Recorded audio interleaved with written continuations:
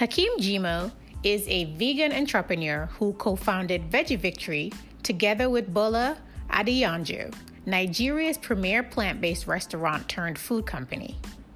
Veggie started in 2013 as a restaurant before introducing Veg, the first commercially produced meat substitute in Nigeria, available now in many stores nationwide. Veg is a food option for people prone to non-communicable diseases, those looking for more affordable protein sources, and of course, lifestyle changers. Hakeem, welcome to the show. Welcome to this episode of the podcast. Before I get into the interview with our guest, Mr. Hakeem Jimo, I would like to shout out Endgame, the strategy company in Abuja, Nigeria. Endgame is an integrated strategy, technology, marketing, and creative agency that has been a great friend to the podcast.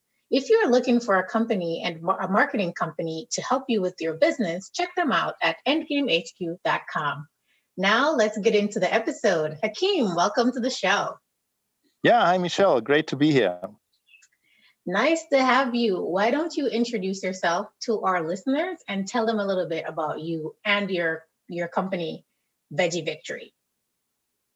Yeah, thanks. So happy New Year. I wish everybody a great 2021, healthy, happy, and all the good things. So this upfront, this is January still.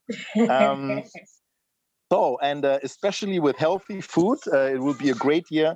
And this is what we do at Veggie. We are Nigeria's first plant-based food tech company.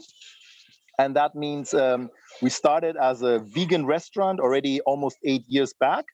And then we quickly realized, there's really demand, for healthier eating.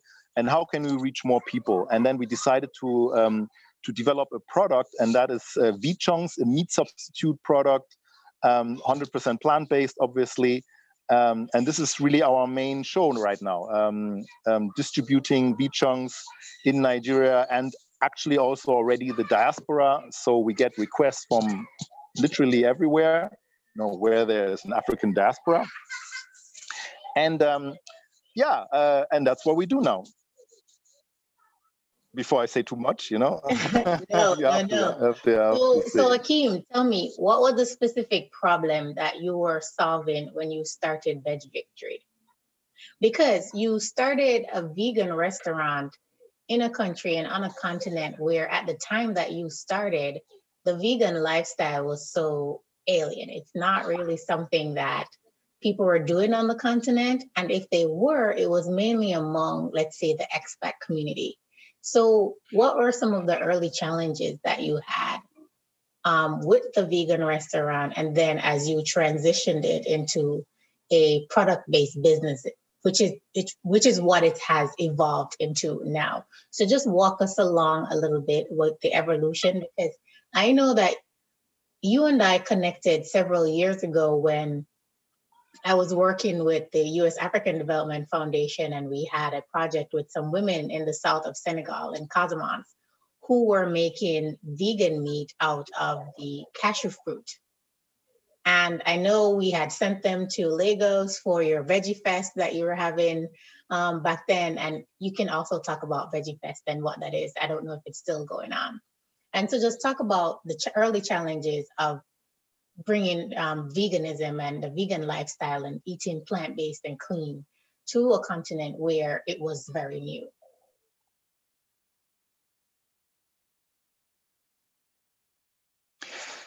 Yeah, is plant-based food really new to Africa? It's a huge topic. I actually would argue it's not really. We were always, if you look at very traditional meals, and although up to today, we are not really eating much meat compared to the American standard diet. We're actually ridiculously eating less meat. Just to give you an idea, average American 120 kilograms of chicken, and the average in Africa 5 kilograms. So it's huge difference. So we never really ate much meat. Fish was more the source of protein, but really many meals were always plant-based because we never had much meat. Meat was always a kind of prestigious things for festivities, even if you talk to elderly people today, they are telling you we ate 3 times a year meat, for a wedding or something. So it is not really a strange concept. The word vegan, term vegan, yes, but plant-based, not really. So we have to kind of reintroduce ways of eating. Eating has changed in Africa.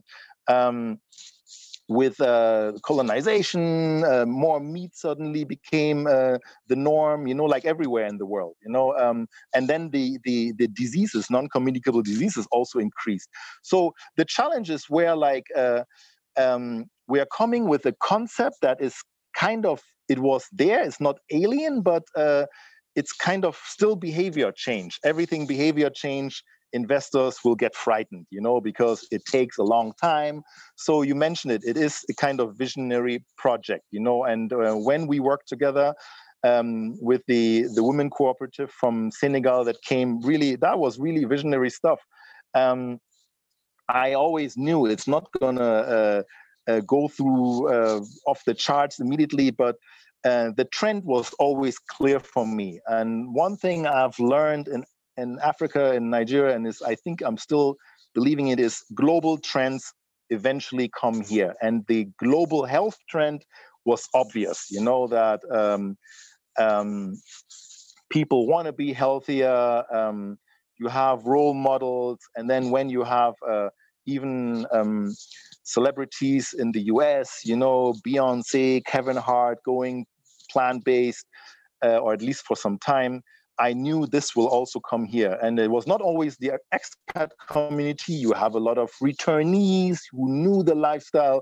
And even Nigerians or Africans, they realized, whoa, this health of a thing is serious. We have major problems with hypertension, blood pressure, high blood pressure, cancer, diabetes. It's going through off the charts, and people are wondering. And it's not only in Africa, it's emerging countries. Mexico, obesity is crazy. Kenya, the same thing. So we realize we have a huge problem. It's a tsunami that is coming. At the same time, we don't have the medical facilities, or nobody has health insurance. Nobody has extra money to spend, and people are realizing, hey, I need to do something about my diet. It's not only meat, it's also processed food, sugar is crazy, salt, with all this ramen noodles. So it's a whole bunch of things, but you're absolutely right. It was quite challenging in the beginning. Although I know that in a country of 200 million people, there have to be other people than like me, like it was kind of mission driven. I am vegan, vegetarian 19 years, and then the last 8 years vegan. So I knew that it is good for me. There have to be other people. But it was not, and it's still not really like, hey, let's make some money. Let's go into vegan business. Still not mainstream, even not abroad, So it is a bit of hype now, but like they say, don't believe the hype. You still need to do really some fundamental things. And I can talk on for hours. You have to come in. No, I'm coming in, but I'm giving you a platform to speak. So now, you've been at this for a long time. How long have you had Veggie Victory? Because when we talk about entrepreneurship, a lot of people like to think that things are overnight. And oftentimes an overnight success takes about 10 years. I know that you have been at this for a long time, and things are just now starting to pick up and turn. And I now see that there are now investors looking into investing in plant-based businesses. And I've seen you participating in these incubators and going through these funding challenges and things like that, and getting the interest of investors for what you're doing with Veggie Victory. But I know that it's been a long road. So for the sort of aspiring entrepreneur on the content who's thinking about doing something, particularly if it's something that's somewhat novel, right, and not mainstream, what advice would you have to give about what types of obstacles one faces when getting started, and what the real timeline and trajectory is to actually take off? with an idea? Yeah, it's only my bits and pieces I can pass on, but We're only interested in your advice here. You're the guest.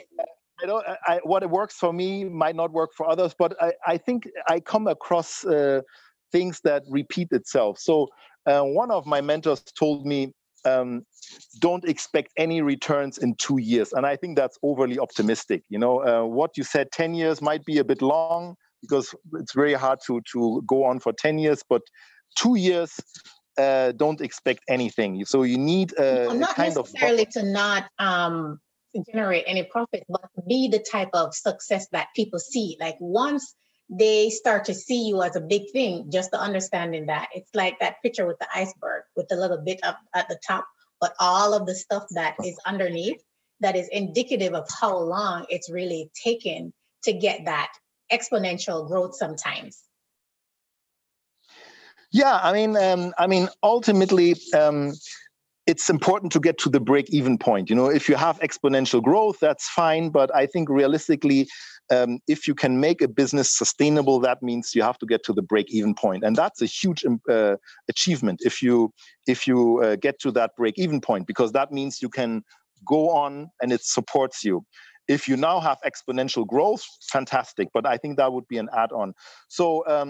Definitely 2 years, I realized in our business, and we started in 2013, so it's almost in May, we're going to have 8 years, that after 2 years, I realized, the business that was the restaurant, can carry itself, and then we were looking through for exponential growth with other products, and that was the retail product.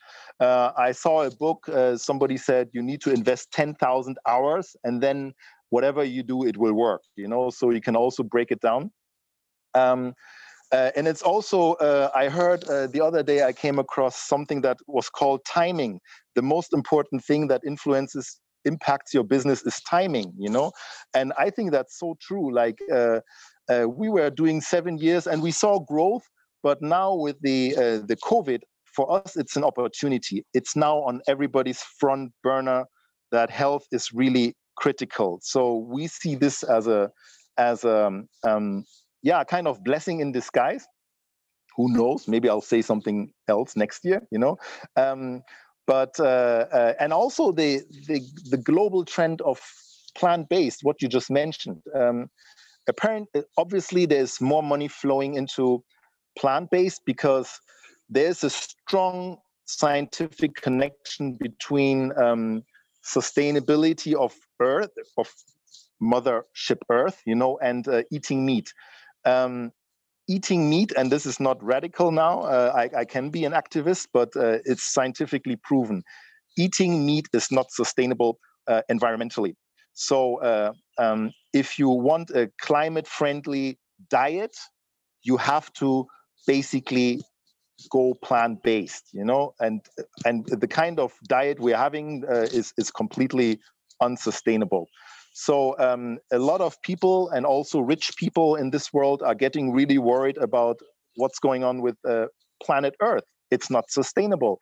So you cannot avoid meat eating. Meat eating is the single highest contributor to global warming. That's a fact. I know many people don't want to hear it, but that's it. They have, you Google all the numbers. All transportation combined, that's flying, airplane, cars, is only 40% of what livestock does. So if you want to somehow get humanity to be sustainable, you need to address the meat eating. So money flows in there. That's the good news, because a lot of people are getting worried about what's happening. 10 billion people. If we're all eating the American standard diet, forget it. You can make the whole Amazon forest a soybean plantation to feed animals.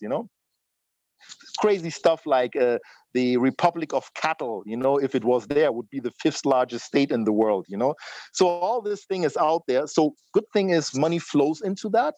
So if you have a business that, and that's kind of advice, if you have a business that can demonstrate that you take animals out of the equation, this is the right time. There are platforms. We just participated in. There's a plant-based funding in Europe. It's called Vevolution, like evolution. So let's but get into that a bit. So I was getting to that. So the name of the show is called Where's the Funding? And so can you walk us through your fundraising journey? From where you started, where did you get the money initially to start the restaurant? How have you been fundraising till now? And what has changed in the fundraising landscape for you as someone in the vegan plant-based space? Yeah, so simple. We got our first money, real third-party money last year. But before that, so that means almost 7 years of basically our own money. I was still working. And then it was only 2 years ago that I decided I will completely switch to Veggie Victory. And also, I can say something about that. If you're looking for funds, you need to be 100% dedicate 100% of your time to that business. Otherwise, investors will shy away. If you still have a side job, investors will get worried. So, but that's like the big step, like if you have a job, I was in PR, I had a PR company. So I was that was where the money came from. And then should I completely leave it, and then that means income is going away. That was funding the business for 6 years or whatever. And but if we want to grow, then we have to make the switch. So the first Hakeem, years, it was entirely our. So what about people? So let's talk about the organic funding side of things, because one of the things that people need to understand, especially, on the continent, is that funding takes a long time sometimes, and you might have to organically fund yourself. And a lot of people do that by having a job, a steady paycheck, and then they use their paycheck to fund their business. Now, for people who might not be in that position where what they're earning is enough to invest in that business, like, what advice do you have around sort of organic funding and you being the first investor and dedicated to putting money in your business while you are in pursuit of external funding? Yeah, Michelle, this is a tricky one. I can only tell you how we did it. So let me quickly tell you how we did it. So the first 5 years, it was basically subsidized by my salary. And then when we made the switch that I work completely for Veggie Victory, we had to bridge like 1 year, no income from the old job, and still no funding from third parties into Veggie Victory. And then we got friends and family. That is normally organically the first step, First, you use your own funds to even demonstrate to your friends and family that you're serious about it. Then you get a friends and family loan, and then we got that 1 year after I quit my job. We got a bit of friends and family money. And then it was only March last year, we got the first investment, a kind of impact loan, Well, I'm actually next to a mosque, but so it's authentic. I'm not calling from London or something. I'm really here in Lagos, Nigeria, And then, so it was literally, so almost 8 years we're doing it, and we got our first real money in March last year. And then it went quite quickly. And I attended lots of webinars, and I remember one thing somebody said: once you get your first funding, it's like penguins, one jumps into the water and everybody else jumps into the water. It's because everybody is waiting to see who's going to be the first mover, so that they can develop their confidence that there's something there.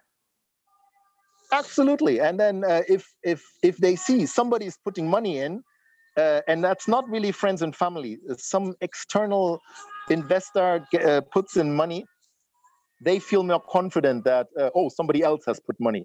And that's the penguin jumping effect, Yeah, and now we got, in March last year, we got an impact. It's basically debt, kind of convertible, but it's basically debt. And then we got an angel investment, small, and then the same people. That's from the vegan community. The first one was really an African entrepreneurship supporting program, so nothing with vegan. And then we realized, we can actually really, it's more efficient if we look for specifically plant-based funding, and that has been growing. And now we really made some steps. I don't know how much you want me to explain that one, but no, that would we be don't another. mind. So why don't you walk us through the process a little bit for those who are listening who are seeking funding and are looking for external support from, whether it's debt, venture capital type funding, whatever it is, so that they can understand a little bit better about what the process is from your personal experience, of course. Yeah, it's really a learning curve. Also for me, 2 years ago, I didn't know 10% as much as I know now. So for us, there is this term, you need to become investment ready. What does it mean? Is also what does it mean and being investment ready. But to get an idea, like we applied there's an organization here, Fate Foundation, and they just train aspiring entrepreneurs with the basics, and it really has all trades. So it's like a 3-month course. You had to apply and pitch, what you do. And then we got in. That one was specifically for nutrition. So we quickly knew that, instead of competing with some fintech companies, you need to find where are we? We are in nutrition. So is there anything for nutrition? So this is like a general advice, like I guess it's the unique selling point. What do you have? And is there funding specifically for that? If you're in tech, there's a lot there for tech. If you're in nutrition, even nutrition was like there was not much funding going into nutrition, but even that is changing now, or education. I just learned that investors were really shy about ed tech and education tech companies, and now with COVID, it suddenly changes the game, so and that's what you said about, sometimes it's timing, because COVID has changed the game. And it's created the opportunity for different types of businesses that investors wouldn't have been so hot to even look at that they're looking at now. Exactly. It's also timing. If you work for Zoom, and suddenly there's COVID, this is for them. It's like Christmas and Easter together. Or if you do online anything online business, it's kind of catalysator, and others not. So it's really timing. But maybe coming back to the funding, so you need to become investment ready. So try to get into, and there are lots of programs, especially in Africa, they try to let you go through a 3-month program. And at least, even if you're not coming out perfectly at the end, but you start learning about, I need a pitch deck, that's like a standard thing, so let me work on the pitch deck. Let me work on a business model canvas, all of that. And even after 3 months, but at least you started the journey. And we were not getting any money after those 3 months, and I was kind of disappointed, but it's really a journey. And then you work your way up, we went even after this that entrepreneurship program. They even invited us to go to Kenya for Nutrition Africa Investment Forum. We didn't go back with $100. I said, I told the guys, you should have given us the money to lodge us 5 days in a 4-star hotel than walking away with zero money. What's that going to help, But looking back, you need to go through all of that. You become more savvy. You have your pitch deck. You need to learn the terms investors are talking in, and then suddenly you have your pitch deck, then you have your business plan, obviously, but all that takes time. Then eventually the first you make the first contact with an investor, and they also see how much do you know already. You know, like if they offer you now. Okay, they offer you, what do you want? Do you want debt or equity? That's the first thing. And then I didn't know 2 years ago how to answer that. Or is it mezzanine or what? You know, so you learn the terms, and I learn every day basically. You know, then suddenly they come up with.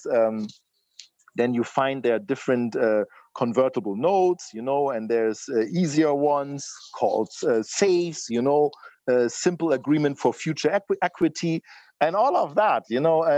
It's really a journey. You have to just get into one of those programs. There are many out there for women, especially for if you're in the agricultural business, you'll find a lot. Tech, and then you get smarter with every step, you know. And then it really brings you to whenever you now have the chance to be in front of an investor, you need to be ready, you know? So for you, what was the most pivotal thing, do you think, in getting that first initial third-party investment? What do you think turned things around for you? Yeah, and that's maybe where we come to connections, you know, and it was basically through a connection, really random. And the only advice I can give is network as much as you can. You won't know where the next contact is coming from. Go on LinkedIn, connect with people. You know, it might be that friend of a friend that suddenly knows something. You know, the first investment was purely luck. You know, it was a friend had a visitor from Germany, and they came to our restaurant because they liked plant-based food. And then the lady said, "Oh, whenever you're in Germany, let me know. I know some people, you know." And then nothing happened. Also and then tell the people that you're part German too. So. Yeah, you need to, whatever you have. You know, I'm half German, half Nigerian. So to be honest, that helped. You know, I can connect to the German community, but even there, I mean, it's only one investment we got. You know, it was literally the first one. We are expecting some in the future with government agencies, you know, but we didn't even get it. You know, I think in the beginning, you know, it's also the ticket size you are looking at, because all this big money in Europe, it doesn't really help you because their ticket sizes are simply too big. You know, we went to the Africa Investor Forum, is it that? AFRA, you know, that, and they had a deal room, but we couldn't really do because everything was. Oh, is that Agra? Agra, yeah, I think Agra, yeah. You know. Yeah. And we were invited there because we had this connection through the nutrition network, but we couldn't do it because the smallest ticket was $250,000. And I mean, it's nice to have that money, but you need to justify it, why you want that money, and kind of show your revenue. If you have a revenue of $10,000, it is hard to tell them why you can get $250,000. You know, so.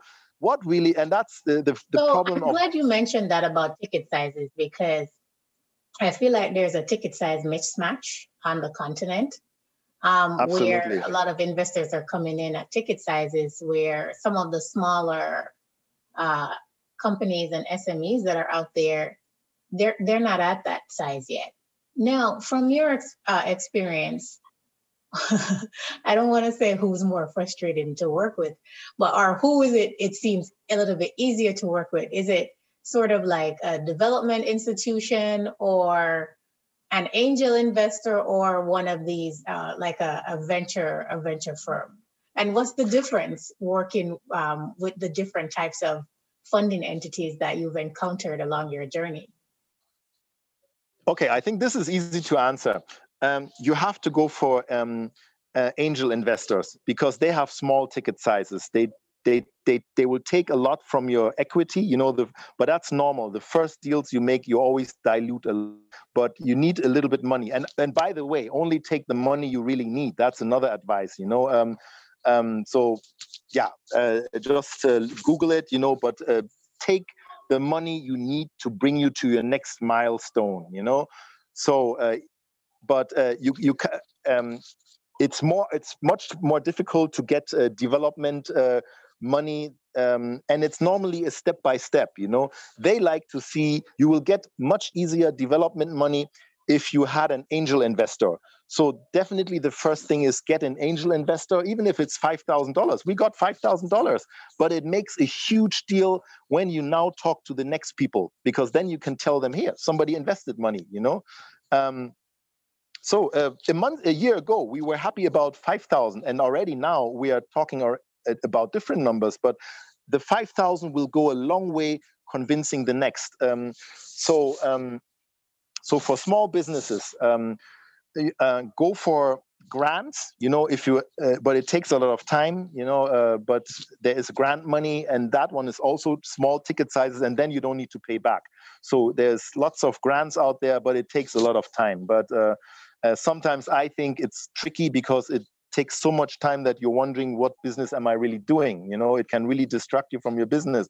That's when you have this phenomenon of grantpreneurs. Some people are only writing grants, and you need to also be very good in writing grants. So it's tricky, but you also need some money, So well, that's why I just launched a course on grant writing. Yeah, exactly. You can spend a lifetime on that, but if you can get a grant, it's great. You need money somehow, get an angel investor. It's also great because they keep you on your toes. We have a great investor, Ryan Bethencourt from the US, very visionary. And he's saying, take private investors because they keep you on your toes. All this grant people, it's free money, but it makes you kind of lazy, I know I'm throwing out a lot of things, but it's a recording. You can repeat it, but I'm just giving you what I learned. So if you get a grant, fantastic. It helps you move, but try to get an angel investor because that convinces much more other investors. A grant does not really encourage other investors. After you have an angel investor, you can now go for, then you grow, and then you can really look for venture capitalist. We just did our first venture capitalist fund in November. So we are just, 2 years ago, I would have taken 2,500 happily, and now it's just a few months ago that we got our first venture capital investment, and 9 months ago, basically our first angel investment. So try to get angel investment. If there's any plant-based company out there, I heard of a great company in Ghana, Talmont. She's making plant-based milk from tropical almonds. All that really there is. If you do something like that, you can let me know. I can connect you. But yeah, you need this. I can really talk about this plant-based thing. There's opportunity there, but also generally find the niche where's funding. It's hard to pitch against, if you have a nutrition company, to pitch against a fintech company. It's like, what are we doing here? Yeah, and I like that idea of making apples compete against apples and oranges against oranges, because otherwise it's just not going to be fair. Because a lot of external investors, they're looking for, they like those tech companies that can scale and grow quickly. And a lot of them, they understand that. Some of the other business types, they don't understand as much. And so it's a little bit more difficult for them to attract funding. And it's not that it's not a good idea. It's just that those guys probably are just not as familiar with what they're used to. And so the idea of having sort of specific funds for different types of industry, like a plant-based industry, and that's your type of business, then looking for funding within that space, looking for investors and funders who fund that type of thing.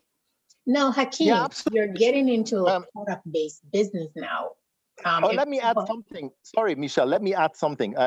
Just two more things here, because we're talking about the funding gap, and also investors are also human beings. They have an expertise in a specific field. It's Absolutely. not that, oh, they have a pot of money and now they should just share it. No, it doesn't work like that. They need returns, so they only do what they really know. Even People this rich fund guy what they Warren Buffett. know.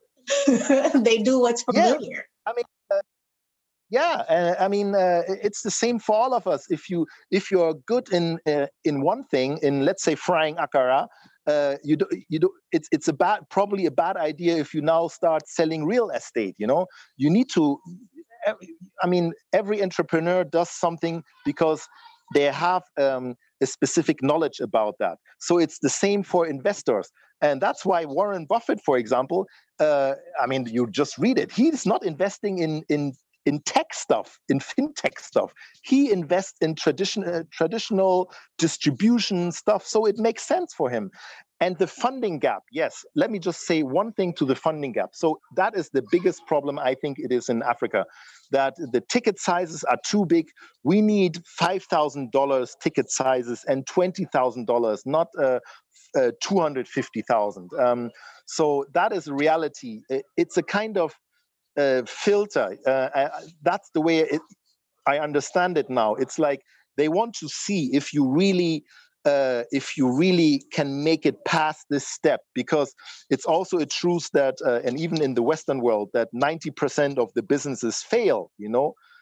And that's a loss for the investors. So maybe that's the threshold is high because they just want to see, are you still there in 5 years, or are you one of the 90% that have given up, and Or one to last thing. see how long you've carried on the business on your own without external Yeah, investment. it's as hard as it is, and maybe the biggest advice is really, if you find something that you are mission driven, and I can speak for myself, I am so mission driven about this stuff, and this is the last thing I'm going to do in this life. I'm also a bit middle aged now, but it helps us so much, because if you think like, oh, if this doesn't work, I'm going to do the other thing. It shows in your determination, and the investors will know that. So if you are really mission driven, then you don't have a problem. Then you are ready to spend this 10,000 hours or 10 years. Or like Elon Musk is saying, they ask him, what's the advice you can give young entrepreneurs? And he said, don't do it. He simply said, don't do it, because the failure rate is so incredibly high, and the investors don't want to invest with failures. If you're saying in 3 years, oh, this is really too hard. Let me take an expat job or whatever. Then they are on the losing end, and they want to avoid that. But you wanted to jump to a new topic. Well, thank you for closing the loop on that. And now tell us about your journey into product-based production and distribution. How it happened, or the idea? Yeah. Well, it was really, I mean, maybe a word to why did we start Veggie Victory? It was, I'm vegan, and I was just tired of not being able to eat the food I like, and whenever I travel, I see vegetarian, vegan restaurants, and there was not one in Lagos. And I said, how is that possible? And I spent a lot of money eating in Indian and Lebanese restaurants. And then I told my partner, listen, I'm spending, if I can save this money, it will pay for half of the rent we would spend on if we do a vegan restaurant. So that's how it was.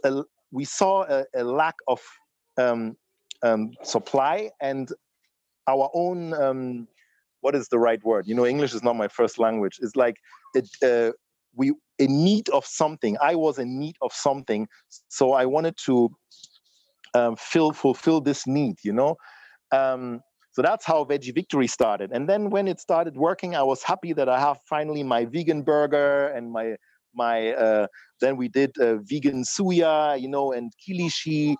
and people were surprised. But we thought of how What's can the we scale? base We for got your called. vegan kilshi? Tell me all about it, because I love me some kilshi. Well, that's a trade secret, but on the yeah, and we have a patent also for that. But it's a plant-based soy wheat combination, really. And then we have a special technique to get this texture that really works. What Africans want in terms of the African taste wants in terms of meat texture, because we believe that the Western meat substitutes are not so ideal. We need local champions. So that's really what we do, and that we can. How can it gives us the possibility to scale.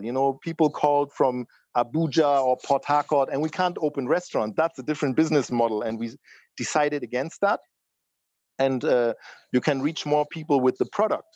So that's really how the product came up. That you can actually scale. So tell us about your distribution channels for the product. Where can people get these? We're still working on that. All the topics you're raising are big issues. Nothing works in Africa as it does in the US. In the US, I would go to Walmart, try to get on their shelves, and suddenly I'm in 20,000 stores. There's nothing like that in Nigeria. We have the biggest retailers, known retailers are like ShopRite, which is South African, and Spar, and they have each 20 stores. What are you going to do with 20 stores in a country of 200 million people? There is no Walmart, there is no Tesco. So distribution is the biggest single thing. So we're figuring out that there are lots of small-scale supermarkets, but how do you? We are, as we speak. That's what we are trying to crack, But it's also a capacity thing, It's not that we have a huge multi-million-dollar factory. We grow with the demand, and I think that makes sense. But yeah, and our product specifically is also something. You need to do a lot of one-on-one marketing. You need to explain it. You cannot just put it on a shelf and expect it to sell. It doesn't work like biscuits or like Indomie noodles, the ramen noodles that you just bring out. So what's your marketing approach for that? Because you have to do a bit of education for your market as well. So what's your marketing strategy around that? All that is in the, of course, we have an idea. We have our customer segmentation, and we know quite well where they are, but literally it's a new product. People come to us, they don't believe it's not meat. So we know that if you put it on a shelf, it doesn't work. It needs to come with merchandising if it's in the supermarket. It's really a one-on-one marketing. Somebody needs to literally introduce the food to you, and then it works best. And the highest conversion rates we have when we do wet sampling. So wet sampling is another keyword when people are eating it, because if you just show them the product, they are still very skeptical. They literally have to eat it, and then you have this wow moment. Oh, really? So we need to find ways to get it into people's mouth. Wet sampling. That goes hand in hand with merchandising, food soldiers, as we call them. Also, we just had our first big milestone. We are partnering with a QSR, quick serve restaurant. It's called Newly. They have a dozen or so stores on the island here in Lagos. And they have taken our product on their menu, and that is really important for us, so that food businesses take our product on their menu. It's similar to meat substitute companies abroad. They're doing exactly the same thing. When Beyond Meat is telling you, oh, we are now in Starbucks, it's exactly the same game. So we have to do it also. It's a validation. It's good for the distribution. And then really putting the food into people's mouths. That's as simple as that. It's been quite a journey, hasn't it? Totally. And we're still in the first quarter, we haven't even started, I can tell you more where I see this. The bigger thing is, what we are doing is not just a business idea. There's really mission behind it. Personally, we want to get animals out of the equation because it's not sustainable for the environment. It's horrible for animals' rights. It's not healthy. And we cannot feed people with animal protein. Africans have the lowest intake of protein already. And now we are doubling population. And what are you going to do? Have more herdsmen trying to graze their cattle and have more clashes? It won't work. We don't know cattle ranching. Even that is unsustainable because then you need to feed the animals. That means you need more soybeans and more corn that means you need more importation. We cannot pay for importation. So we are literally talking about food security, food systems. We need to find ways to feed the 10 billion people. So this is much bigger than in the business idea. So there's a lot more. It's not just a business; it's a mission. It's much mission, bigger than you and your desire to win with a business model, but really to serve a social. You mentioned that, another, because I know this is really what the funding is like. Sustainability, it's another buzzword, and it really works. See if your product is sustainable. They basically funds are looking, even established funds are now screening their funding towards, is it sustainable? And sustainable can be in many ways. Just check the SDGs from the United Nations. And there are lots of social impact funds available absolutely, where sustainability is one of them. Stress that out. If your product or service has that angle, stress it out and look for that funding. If you whatever it is, if you employ women, if you are community based, that from the USDAF or what. If it supports community, if it find that angle, and you are in a much better position, especially against fintech and all of that, where money is really flowing in. Well, Hakeem, thank you so much for being so passionate and sharing your entrepreneurship journey with our listeners. Thank you for coming on this platform and sharing. And we wish you much success as you move forward into the product distribution side of your business. And I would just like to take the opportunity to thank our listeners. And we hope that you got what you were looking for when you tuned into this episode. Make sure you stay tuned.